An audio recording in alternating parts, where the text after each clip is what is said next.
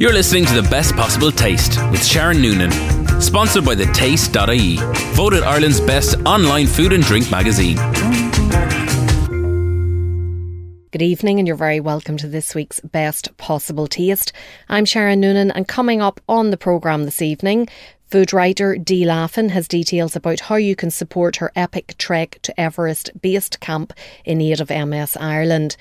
Limerick author Roisin Meany has details about a very novel event she's involved in as part of the Listowel Food Fair this November, and Rosemary Bennis has details about some tasty grain-free products. If at any point you'd like to get in touch with me here on the show, you can drop me an email to s.noonan@live.ie, or you can tweet me at Queen of Org, as in Queen of Organisation.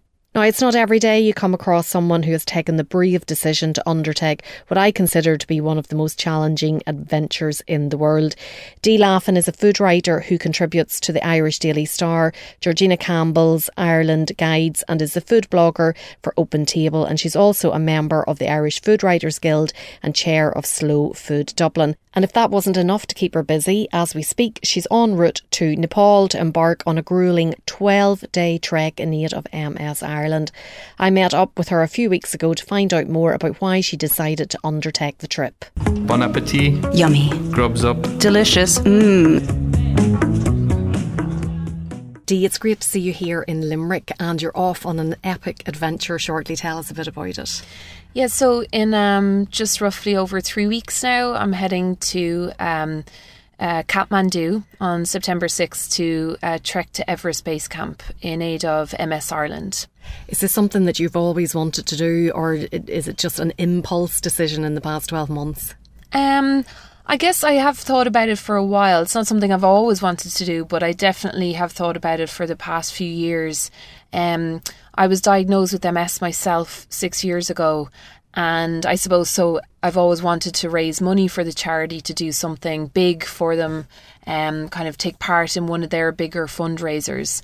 And I saw that they did treks throughout the year. They do the Camino Way or Camino Trail, and they also do Everest Base Camp, and I just thought, wow, that would be an amazing thing to do. You know, I'd love to. I suppose it appealed to me. I suppose the tallest mountain on earth and the views, and you imagine that it's a challenge that a lot of people do, so I felt like it was achievable, but that it would be something life-changing and kind of amazing to do personally as well, while at the same time being able to raise money for a charity that meant a lot to me as well. So there must be a huge amount of preparation heading off on a journey like that. What sort of training have you been doing?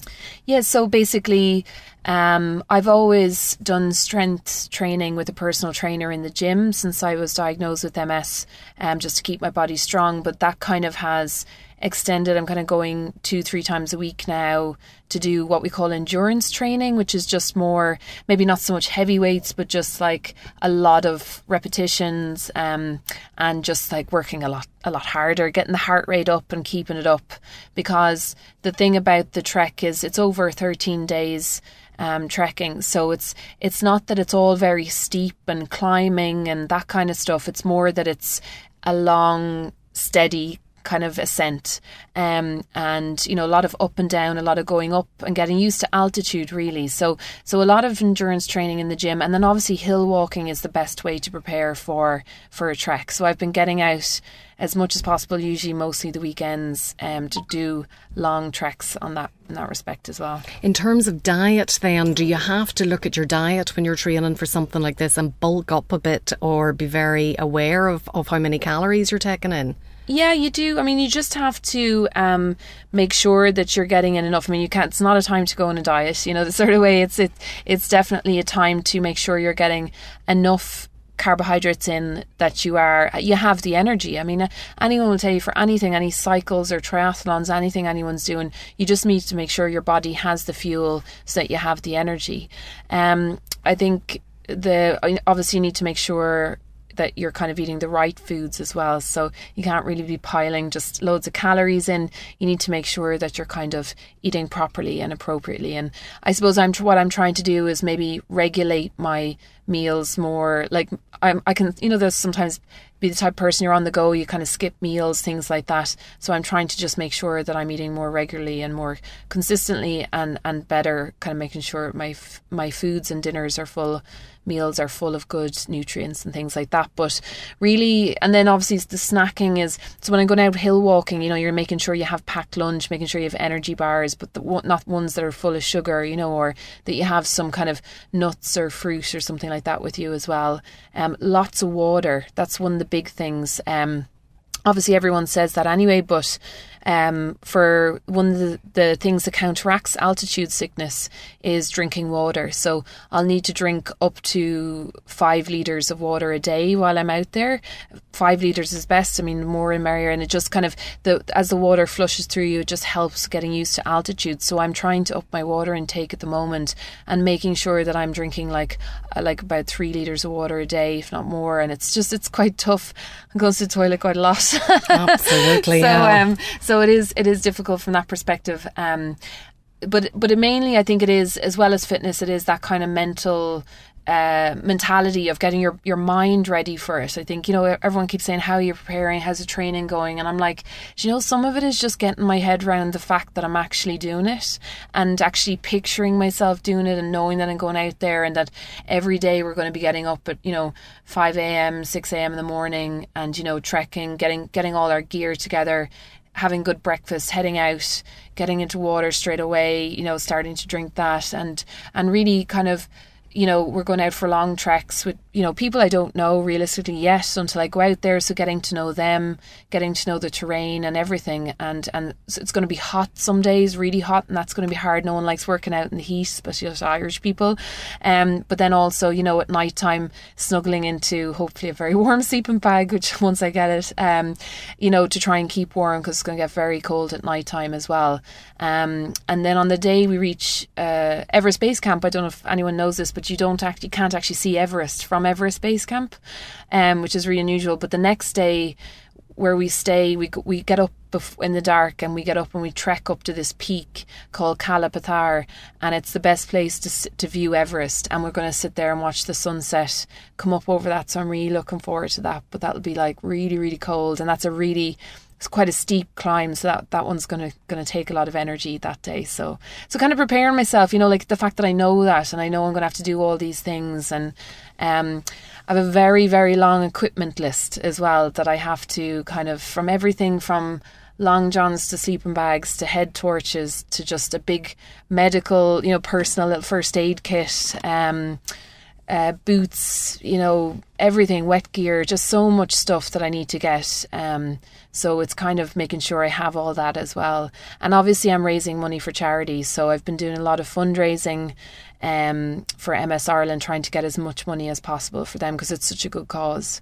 And it is a cause close to your heart because you have MS, so people might be very surprised that you're able to actually do this journey, because a lot of people, there's a lot of misinformation there about MS. You live symptom free, is that right? Yeah, basically, I mean, the thing about it that I'm trying to raise awareness of is that I think everyone thinks about MS, no more than when I was diagnosed myself, or I started to think I might be diagnosed with MS, was I picture people in wheelchairs, or, you know, that are very unfortunately, you know, affected by the illness. And it's just, there is a certain amount of that, there is a type of MS that can lead to that, you know, can lead to disability and things like that. But the medicine has improved so much, and it's about being, you know, getting diagnosed as early as possible and getting on the treatment, no more than any other illness. And that there now are so many people living with MS that live normal lives, and I don't want to say it doesn't affect their lives, because obviously it affects you in so many different ways, but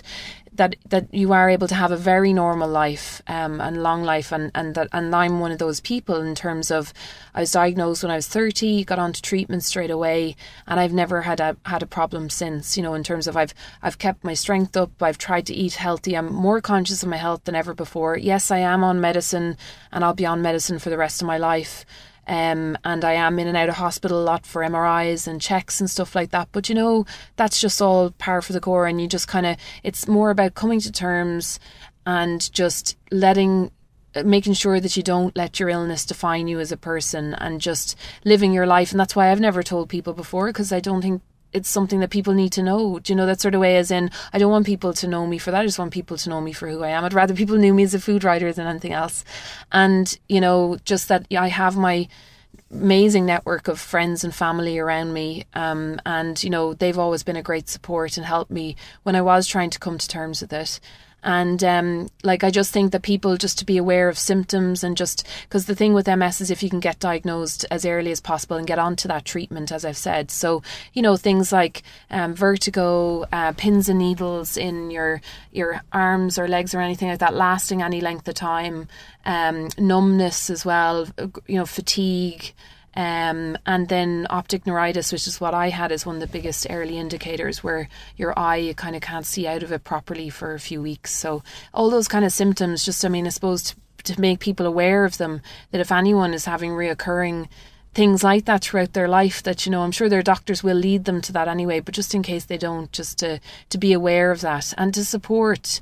You know, there are people then as they get older that unfortunately MS does affect them, and some people then who do have primary progressive, which is the worst kind of form of it, you know, that they do need care. And so to support MS Ireland, I mean, I did the MS readathon, you know, when I was a kid and you're in school, and it's one of those common names that everyone knows, but I don't know if everyone still supports MS Ireland as much, because there's so many other causes now to support, but, you know, they still need as much support as possible and as much funds for it. And how important is having a good attitude towards living with it? Because you clearly have decided that you're going to adopt a positive approach to it. And that's even coming across now with in your training, your mental training that you're doing for going to base camp. Yeah, I just don't know how to be any other way, because I feel like I just remember how worried I was and how anxious I was and stressed I was when I was being diagnosed, and how scared I was. Like, genuinely, for anyone who goes through any sort of diagnosis for anything, it's that realisation. It's a really weird bubble that you're in. You don't really feel like it's happening to you, but it is. And then people treating you differently, like having to go to doctors and being told you have something and everything. And it's a really strange thing. And I suppose the way I thought about it was that, like, okay, I have this thing and it might affect me, and it might, you know, it might really affect my life, and then it might not, but I don't really know. So what do I need to do? Well, I still need to go out and I still need to go to work, and I still have my friends and family, and nothing has really changed, you know, even though I've been told everything is going to change for me, but nothing has. So I suppose I kind of said to myself, do you know what? I can't sit around waiting for something to happen. I can't sit around waiting for these changes that might never come or something like that. I just need to get on with my life, and I'm not going to just genuinely not going to let it define me, and just, you know, go out and be positive, because otherwise I'd just wallow in it. You know, otherwise you would just get, if you thought about it all the time, if you went around thinking like that, you would get upset over it. So there's no point. There's just no point. And was MS Ireland a good support for you and a good source of information whenever you were diagnosed at the start? Yeah, no, they were genuinely. Like, I mean, I contacted them to let them know that I had been diagnosed, and I suppose you become like a member of that community and of them. And they actually, somebody came around to my house when their kind of workers came around, support workers, and helped me, just kind of just chatted to me, you know. She came over a few times and had a cup of tea, and we sat down and just talked about it. And she just said, even, you know, how you might be able to deal with talking to people about it, because I think, and it still is one of the weird things, and even talking now, even today, it is just a weird thing to have to explain to somebody that, or to tell somebody that you have something. It's a weird thing, and sometimes part of it is dealing with how people then treat you, or how people see you, you know. And it's like, you don't want to be treated any differently. I don't want to be judged or treated any differently, but so you're having to kind of get used to explaining to people what it is, and getting used to that, and making sure that you're okay with that as well, and you don't, you know, get annoyed with someone if they ask you about how you are, but also equally, you know, thank them when they give you that support and offer that help, or, you know, make sure they ask if you're okay, you know, that sort of way. But MS Ireland are definitely a great support, and I know that I've met a lot of people obviously with MS now as well, because you have that in common, so you share that knowledge when you meet somebody or they say it, and I have met a good few people, and some people I know who have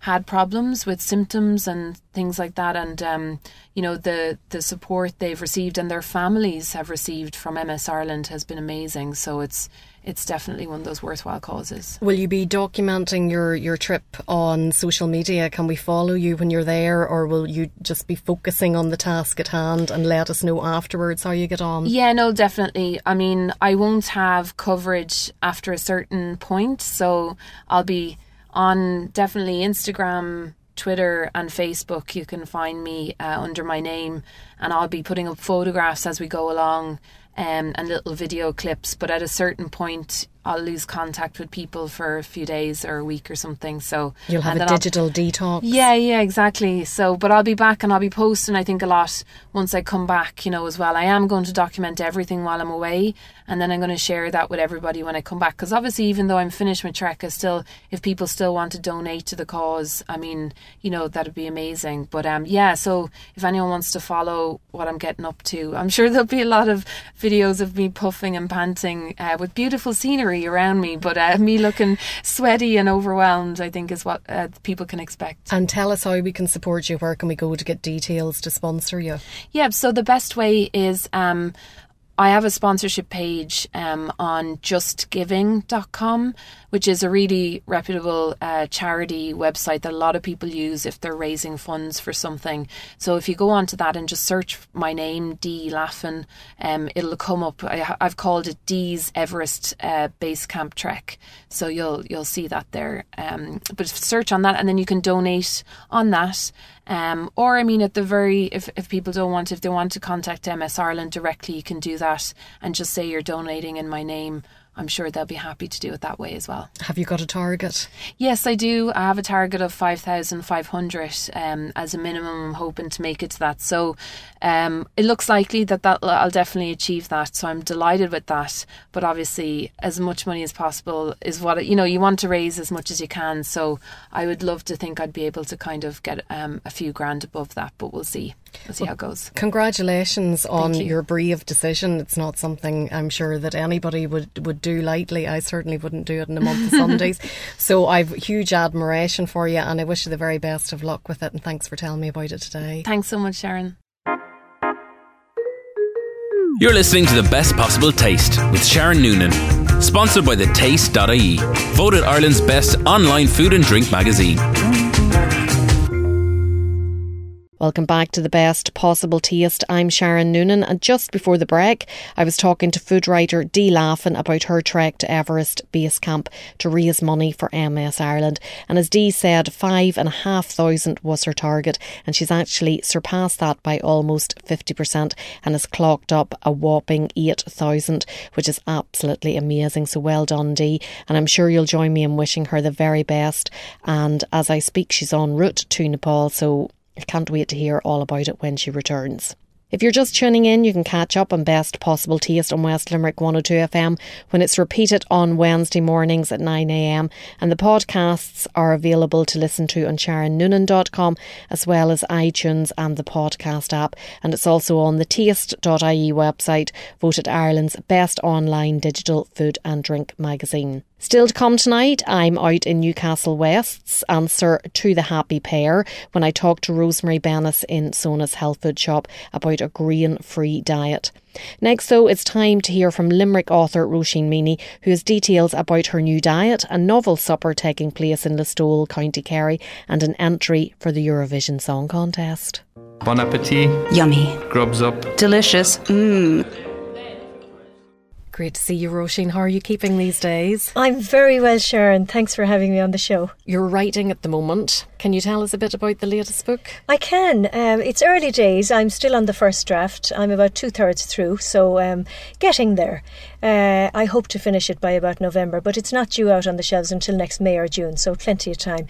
It's roughly based around a weekend. It's not all the weekend, but the main part of the action is spread over a weekend. So it's a challenge trying to find enough to write about for 300 odd pages when you've only got about 3 days to work with. But as usual, I'm enjoying the challenge. And you always incorporate food, meals, family gatherings into your novels, and you cook quite a bit yourself. Oh, I do, Sharon, but I wouldn't call myself a cook. When I'm cooking, I have to stick rigidly to a recipe or it all goes horribly wrong. And even when I stick rigidly to the recipe, sometimes it doesn't come out remotely like I was hoping it to, or like it looks in the photograph. But, having said that, things are generally edible, if not, beautiful looking. So maybe I'm not too bad. Do you prefer baking to cooking? Much prefer. Yeah, I'm a definite baker at heart. In fact, that was one of my early dreams, to be a baker and have my own little shop. Never worked. You're very careful about what you eat because you've recently been to see a nutritionist. I have, Sharon, because I have ongoing muscle aches and pains since about April. I just got progressively stiffer over the course of a few days without having any reason for it. I hadn't been to the gym doing a big workout, or I hadn't been doing any unaccustomed, manual labour that would account for it. So, to make a long story short, I was tentatively diagnosed with polymyalgia rheumatica, which I'd never heard of before. And basically, it's an inflammation of the muscles for which there is no known cause or cure. But the diagnosis or the treatment is generally to take steroids, which kind of dull the pain and take the edge off it without actually treating the condition, which eventually, hopefully, goes away of its own accord. So that's where I am at the moment. I'm on steroids. But I heard about this nutritional therapist. A friend of mine recommended her, and she had similarly been diagnosed with polymyalgia rheumatica a few years ago. And she said when she went to this woman, her whole food regime was changed, and when she ate and how she ate and what she did otherwise apart from eating, as when she switched off the laptop, etc. So, and she highly recommended her. She said she made a great difference to her. So I said I'd try it, and I went to see her. So now I'm on my new regime. And I've only been on it a couple of days, so it's too early to tell, but I'm hopeful. Well, tell us what you're not allowed to eat. Let's start with that. Right. I, in my innocence, thought my diet was very healthy because I eat a shed load of fruit every day. Now, I'm talking serious amounts. I'd be embarrassed to actually specify what those amounts are, but let's leave it at a shed load. So, but when I reported this to the nutritional therapist, she said, well, fruit is very high in sugar. And I said, well, yes, but it's natural sugar. And she said, it's still sugar. So I am now rationed to 2 pieces of fruit a day. I nearly fainted when I heard that. And as many vegetables as I want. Fish 4 times a week, she's recommending. Eggs as a good source of protein. Nuts, which I wouldn't normally have eaten, and just not being that taken with them, but I'm now eating them. Greek yogurt, organic preferably. Seeds, lots of herbs and spices. Porridge, but not every morning, which I thought was the healthiest breakfast you could have. But again, she said there's a bit of a sugar issue with it. So it's a bit of a change, but not a huge change. I think the biggest change for me is the less fruit. But I have to say I'm fine with it so far. In fact, I had no fruit at all yesterday, and I didn't miss it. And is it like you're substituting it with something else then? Because would you have eaten it to snack? Yes. Or was it nearly like a habit? I was grazing is what I was doing rather than eating proper meals. I was really grazing. I had a normal breakfast in the morning, which would typically have been either a bowl of porridge or a boiled egg with a bit of brown homemade bread, or some yogurt with honey stirred through it, or maybe a combination of some of those. And then for the rest of the day, basically, I was snacking. Every time I passed the fruit bowl, I would dip in. Every time I've passed the fridge, I might take out a bit of cheese, put it on a cracker, and snacky things like that all day long. Now, the therapist has told me have 3 meals a day and time them, she said, and have them at the same time every day, and then you won't need the snacks. And it's come to pass. I haven't snacked at all in the last few days. But do you think it's a lot to do with working from home? Because I know when I'm working from home that the fridge is constantly there calling you, come and take something out of me, or the cupboard, come and take something now to eat. Yeah. That it's very hard not to be grazing like that all the time. Yes, that's what I would have said before Monday when I went to see the therapist. Now it's Wednesday, and so far so good. I'm not in the least bit hungry now. Well, I've just had lunch now, so you wouldn't expect me to be hungry. But I wasn't hungry once from breakfast until lunch. Normally I would have taken at least 2 pieces of fruit, probably just because I was bored more than hungry, really. But no, like I say, I just don't feel the need for it, whether it's, I don't know how the boredom could have cured itself, but and like I say, yesterday I had no fruit at all, And that would have been unheard of. And it sounds like it's a diet that's very high in protein, or she's trying to increase your protein intake. She is, and also to increase foods that are good for inflammation. She's saying have lots of anti-inflammatory. One of the things she recommended was tinned oily fish, anchovies, which luckily I love, sardines, anything as long as it's in oil. And she said mash in the fish with the oil to make a paste as one way of eating it, and spread it on a bit of bread, or use the oil if you're not mashing up the fish with it. Use the oil in a dressing for a salad. So and nuts, she said, are good because they have lots of oils in them too. You said bread there. Bread's usually a big no-no. Minimal bread. I wouldn't have eaten a whole lot of bread, but I would have thought, having my own brown homemade soda bread, that it wasn't a crime. But she said just keep it to a minimum. So. And you make your own bread then? I do. I make my own bread. And what are your ingredients for that? I have a wonderful recipe that I got from the Avoca cookbook. So it's got 5 different types of flour in it. It's got the white, it's got the wholemeal, and then it's got pinhead oatmeal. It's got oat flakes, and what's the fifth one now? It's another type of some kind of bran, I think. It's just a while since I made it now. And then it's got treacle, it's got a little bit of melted butter, it's got an egg, it's got the buttermilk, of course, and it's got caraway seeds, which give it a gorgeous flavour. I hadn't had caraway seeds in years before I made this recipe. As far as I remember, the last time was a cake my grandmother used to make, a caraway seed cake. And as far as I can remember, I wasn't mad about the taste as a child, but I absolutely love it now in the brown bread. Well, it sounds like there's no very bad ingredients going into that. You see, you would think, wouldn't you? Now the treacle, I'm not sure how good or bad that is. There is a little bit of brown sugar, not a lot, but according to the therapist, there is an element of sugar in the grains as well, in the flours. And it's obviously then sugar that she wants to try and detox you from. Yeah. She said that sugar is not good, really. I suppose it's not good in general. Well, you have a great attitude towards it, which I think is the first thing that you need to have whenever you're changing your diet, is to have the mental capacity and the mindset exactly to go after it. I suppose it's in my interest because I am hoping to get off these blinking steroids. Sorry for saying blinking on the radio. To get off the steroids and to just have kind of a natural fix as in the food I eat. Another thing she said to do was don't drink water half an hour before eating. Don't drink water an hour after eating, which I thought was very unusual. I would always have water with my lunch and with my dinner, if not wine, but normally water. And another thing she said was switch off the screens, because I have an issue with sleep as well. Switch off the screens before you go to bed. And no caffeine. No caffeine after 2 p.m. Did she explain about the water, why you shouldn't be drinking water? She said it inhibits digestion if you're drinking water at the same time as eating food. Yeah. And do you have to drink 2 litres of water a day outside of that? Yes. She said I was drinking too much liquid because I drink a lot of herbal teas, not knowing that they were counted in your water intake. So she said reduce your water intake because I was drinking a lot of sparkling water as well. So she said less sparkling water and more herbal teas. And another thing for the inflammation is turmeric, but any spice really, but particularly turmeric, which luckily I love. So I'm throwing that into anything I can think of. And it's very good for arthritis, apparently. Exactly, yeah. Well, you look wonderful. Thank you. It's obviously working for you. Hopefully. You have a very exciting event coming up this year in November as part of the Listowel Food Fair, and it's because of the foods and the meals and the dishes that are in your books. Well, Sharon, it's very exciting. I've never done anything like this before, and I'm absolutely dying to do it. It's in conjunction with Lizzie's Little Kitchen, who everyone in Listowel and beyond knows all about.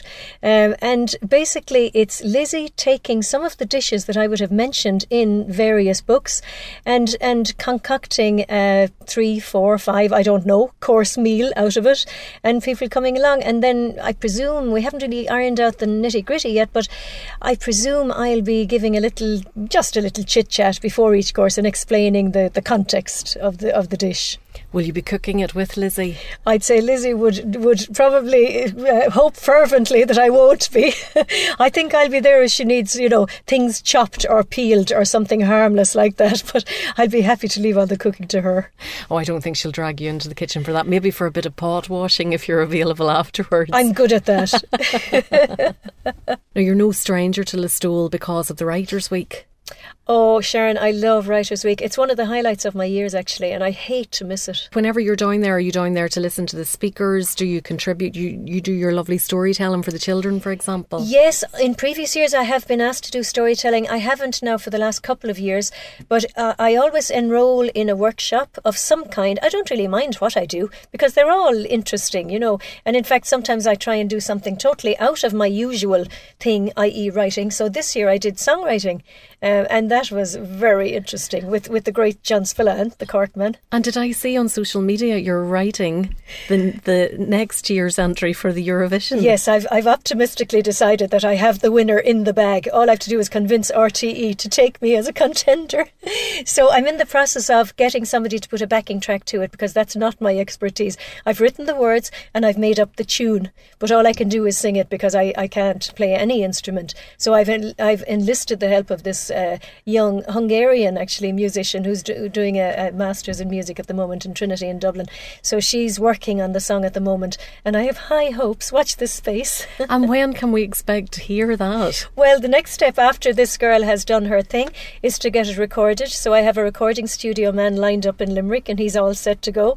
And then I will submit it to RTE. And who would you like to see perform it at Eurovision, or do you want to do it yourself? Oh no, I'm too long in the tooth, Sharon. I'd love to have done in maybe 30 years ago. I would have been up there with the best of them, but no, I wouldn't. I haven't even thought about who I'd like to see because I think I'm not thinking beyond RTE really, who may well say thanks but no thanks. So maybe not to let myself down too badly. I'm not thinking too far ahead. But do you envisage it as a female artist or a male artist? I do, just in terms of the lyrics, because I wrote it with my mindset.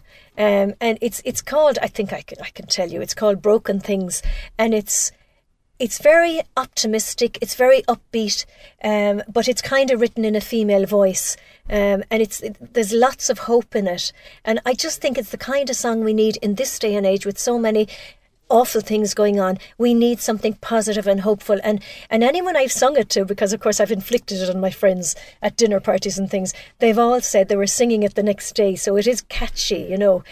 So I do have high hopes, so you never know. I'll keep you posted. Go for it there, let's hear it. Oh no, I won't. No, I couldn't. Go on, take a deep breath there, and you have to let us hear it now. Right, I just sing the first four lines. I probably forget the words now because it's a while since I sung it. Okay, this is how it goes roughly. I love cats and lights on strings, music and laughter and broken things, wind-up radios, holiday flings, all those beautiful broken things. Excellent. I think Dana should make a comeback and sing it for you. You know, it put me in mind of all kinds of everything because the song, that's the chorus of it. Well, it's one of the choruses, so I kind of change the words with every chorus. But the song, the verses are kind of lists of things that this character likes, but they're all things with something wrong with them, because the thinking behind the song was that everything in this world is flawed. People, things, there's nothing perfect. So if we want to live a happy life, we have to learn to love the broken things and love the brokenness in us and in others. That was my thinking when I wrote it. So there's a message with it as yes, well as there's a subtle message. as the acoustical enjoyment of hearing it. Absolutely. Excellent. Well done. Well, I think you're definitely onto a good thing there. Well, as I say, I have to persuade the powers that be in Montrose. I think they have the final say. So we'll see. I think you can submit sometime in the autumn, so I'll keep an eye out. Thanks for telling us about that and about the novel Supper with Lizzie. We look forward to that in November, and we'll have more details about it closer to the time. But best of luck with the diet. Thank you so much, Sharon. And great to see you. You too. You're listening to The Best Possible Taste with Sharon Noonan. Sponsored by the Taste.ie, voted Ireland's best online food and drink magazine. Welcome back to The Best Possible Taste. I'm Sharon Noonan, and just before the break I was talking to Limerick author Roisin Meany about her writing, her efforts to change her diet in light of her recent diagnosis and subsequent visit to a nutritionist, and the event she is hosting in November in collaboration with Lizzie Lyons from Lizzie's Little Kitchen during the Listowel Food Fair. And I'll bring you more details about that event closer to the time. But if you want to see Lizzie Lyons in the meantime, I have heard that she's going to be be doing the cookery slot this Sunday on Sunday AM on TV3, so you can tune into that if you'd like to see her in action. And earlier in the programme, food writer Dee Laffan had details about her epic adventure to trek to Everest Base Camp to raise much needed funds for MS Ireland, and you can support Dee by visiting her Just Giving fundraising page. If you are just tuning in, you can catch up on Best Possible Taste on West Limerick 102 FM when it's repeated on Wednesday mornings at 9 AM, or check out the podcast on SharonNoonan.com or on iTunes, or use the podcast app. Or you can also hear it on the taste.ie website, voted Ireland's best online digital food and drink magazine. Now, earlier today, I was out in County Limerick and I called to see Rosemary Bennis in her Sona's health food store, which I view as Newcastle West's answer to the Happy Pear food store. And this morning, Rosemary's chosen topic was grain-free diets. Bon appetit. Yummy. Grubs up. Delicious. Rosemary, we're going to talk about a grain-free diet today. Yes. That sounds a bit bizarre. Why would people go off grain? I know. It's first gluten, now grain. What's left? I know. It is a thing. It's a thing that sort of peaked actually in popularity, say last year. I think really was the peak year for it. But it's quite an interesting theory. It's actually a dietary approach. Some people find it very helpful for digestive problems. Some people just feel better on it, all over, energy-wise. And then in terms of, there's a deeper therapeutic reason for it as well, where people are compromised with autoimmune conditions, of which it's one protocol. So there's a bit in it. But keeping it basic, what is a grain-free diet? Or it's known as the caveman diet or the paleo diet. Paleo is Paleolithic, coming from time when there was basically no agriculture as we know it, and that's the key thing, is that man, hunter-gatherer diet. We hunted, we fished, we had things that were above the ground, accessible food. When we didn't have food, our ancestors went hungry and then feasted, when there was a hunt or a catch or whatever, but there wasn't tilling of the soil, tending of the soil. It was pre-agricultural revolution, that time where we actually planted stuff and harvested. Whenever I think of paleo, I think things like meat. Yes. Things that you pick off a tree. Yes. Like you don't have to do any real work to cultivate them, basically. Exactly. That's it. It's not, it's a little, there's a link with foraging really as well, because that is kind of going out into the woods with your safe head on and not just randomly picking things you don't know if they're safe to eat, but picking nature's fruit and nature's harvest, what's there, and not so much, it's a different way, it's avoiding the foods that we would cultivate, which are typically grain, and so that's why it's called grain free. So, would there be a lot of protein in this sort of diet, or a lot of the food's very high in protein? Yeah, I guess so. I suppose because there is a good bit of meat in it, but then it's balanced by a lot of veg as well. A classic, the true paleo diet is actually everything above the ground.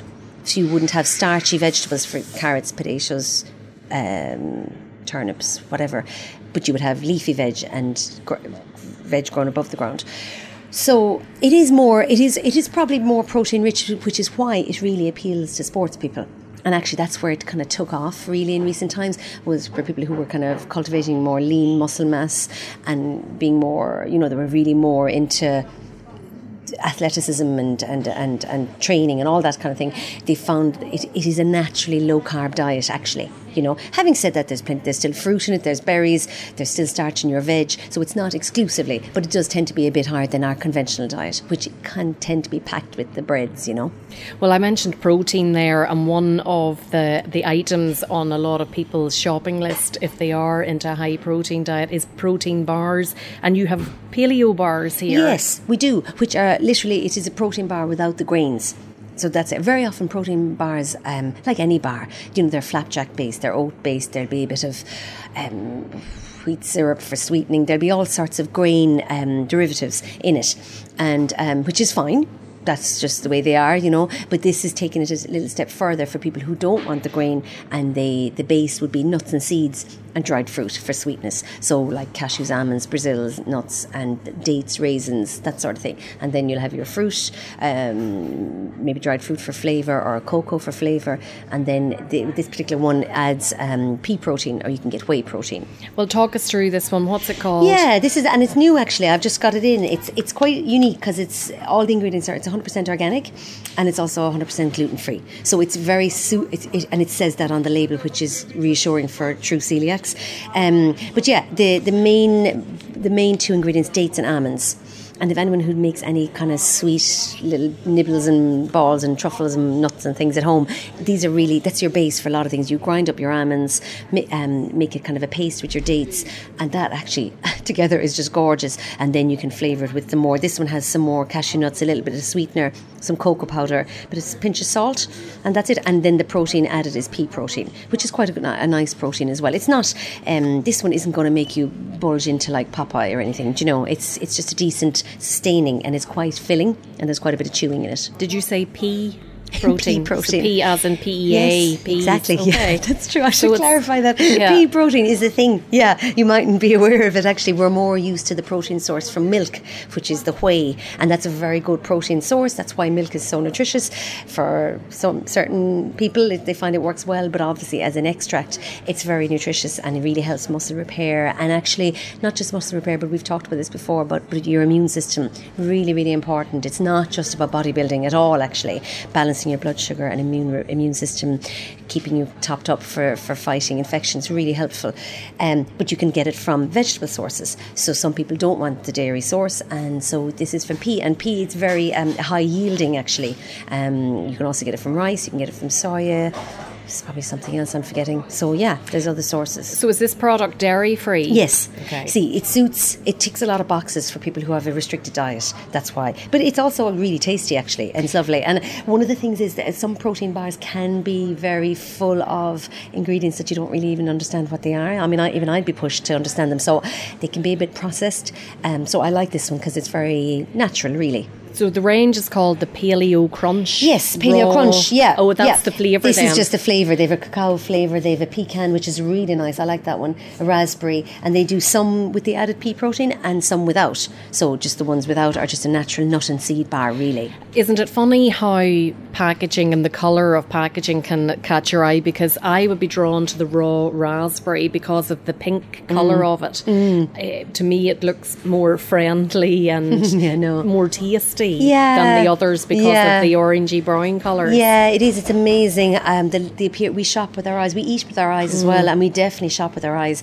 It's interesting. This range. It's a Swedish company make it, and I was just talking to the supplier, and he was just saying that in Sweden the raspberry is their top seller.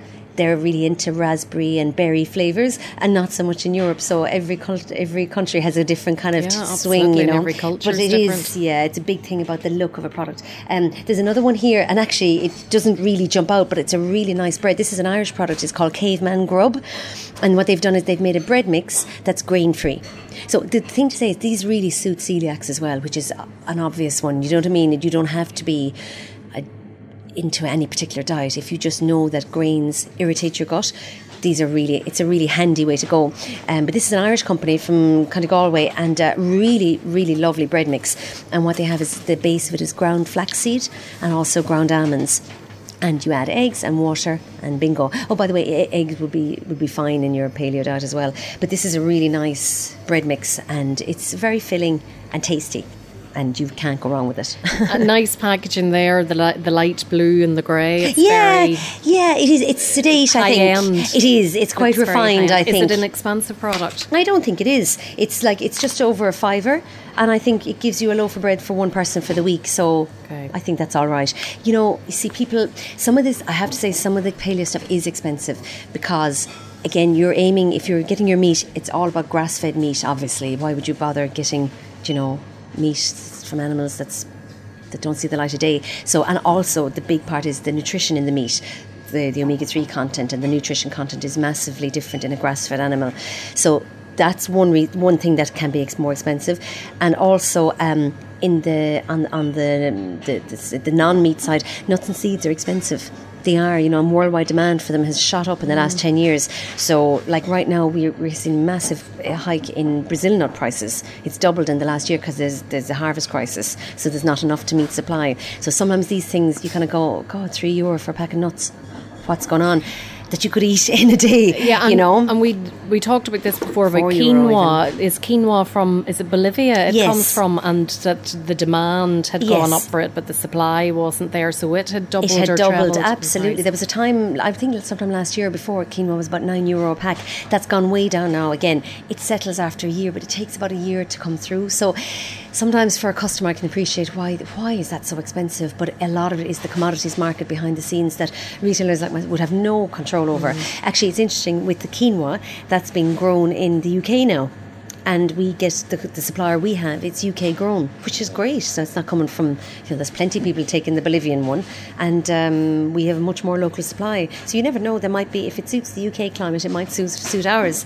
So for someone looking to diversify, and if it does suit the UK, then you could have Irish growers come along in the near future. You could. It's highly prized, and it's a highly prized product, and I think it's here to stay. Quinoa is a gluten-free, very quick cook, easy to cook, light, filling yet nourishing but not heavy in the tummy, and it suits sporty people and training people because it has got a higher protein content. So I think for some in Ireland we've so many celiacs, both diagnosed and undiagnosed, I think quinoa is a great product. Interesting. Yes, very it interesting. is. Yeah. And then finally, this looks like my cup of tea. With a cup of tea, as Sharon drops it onto the floor, it's a handmade biscuit. This looks really yummy. A peanut butter cookie from the Grain-Free Pantry. Tell us about the Grain-Free Pantry. Well, I love the Grain-Free Pantry, and I love Mary Ryan, the woman who is the Grain-Free Pantry. She's a marvellous baker, and she's based near Cappamore in Tipperary, and her business is solely on baking with grain-free goods, and grainfreepantry.com, I think, is her website. Look it up. She does you can buy direct from her, but a couple of years ago I decided to, because it suited me at the time, I was actually just getting it for myself, and then it was so popular, we now do a big order with her, and her cakes and bakes, that's mostly our main supplier.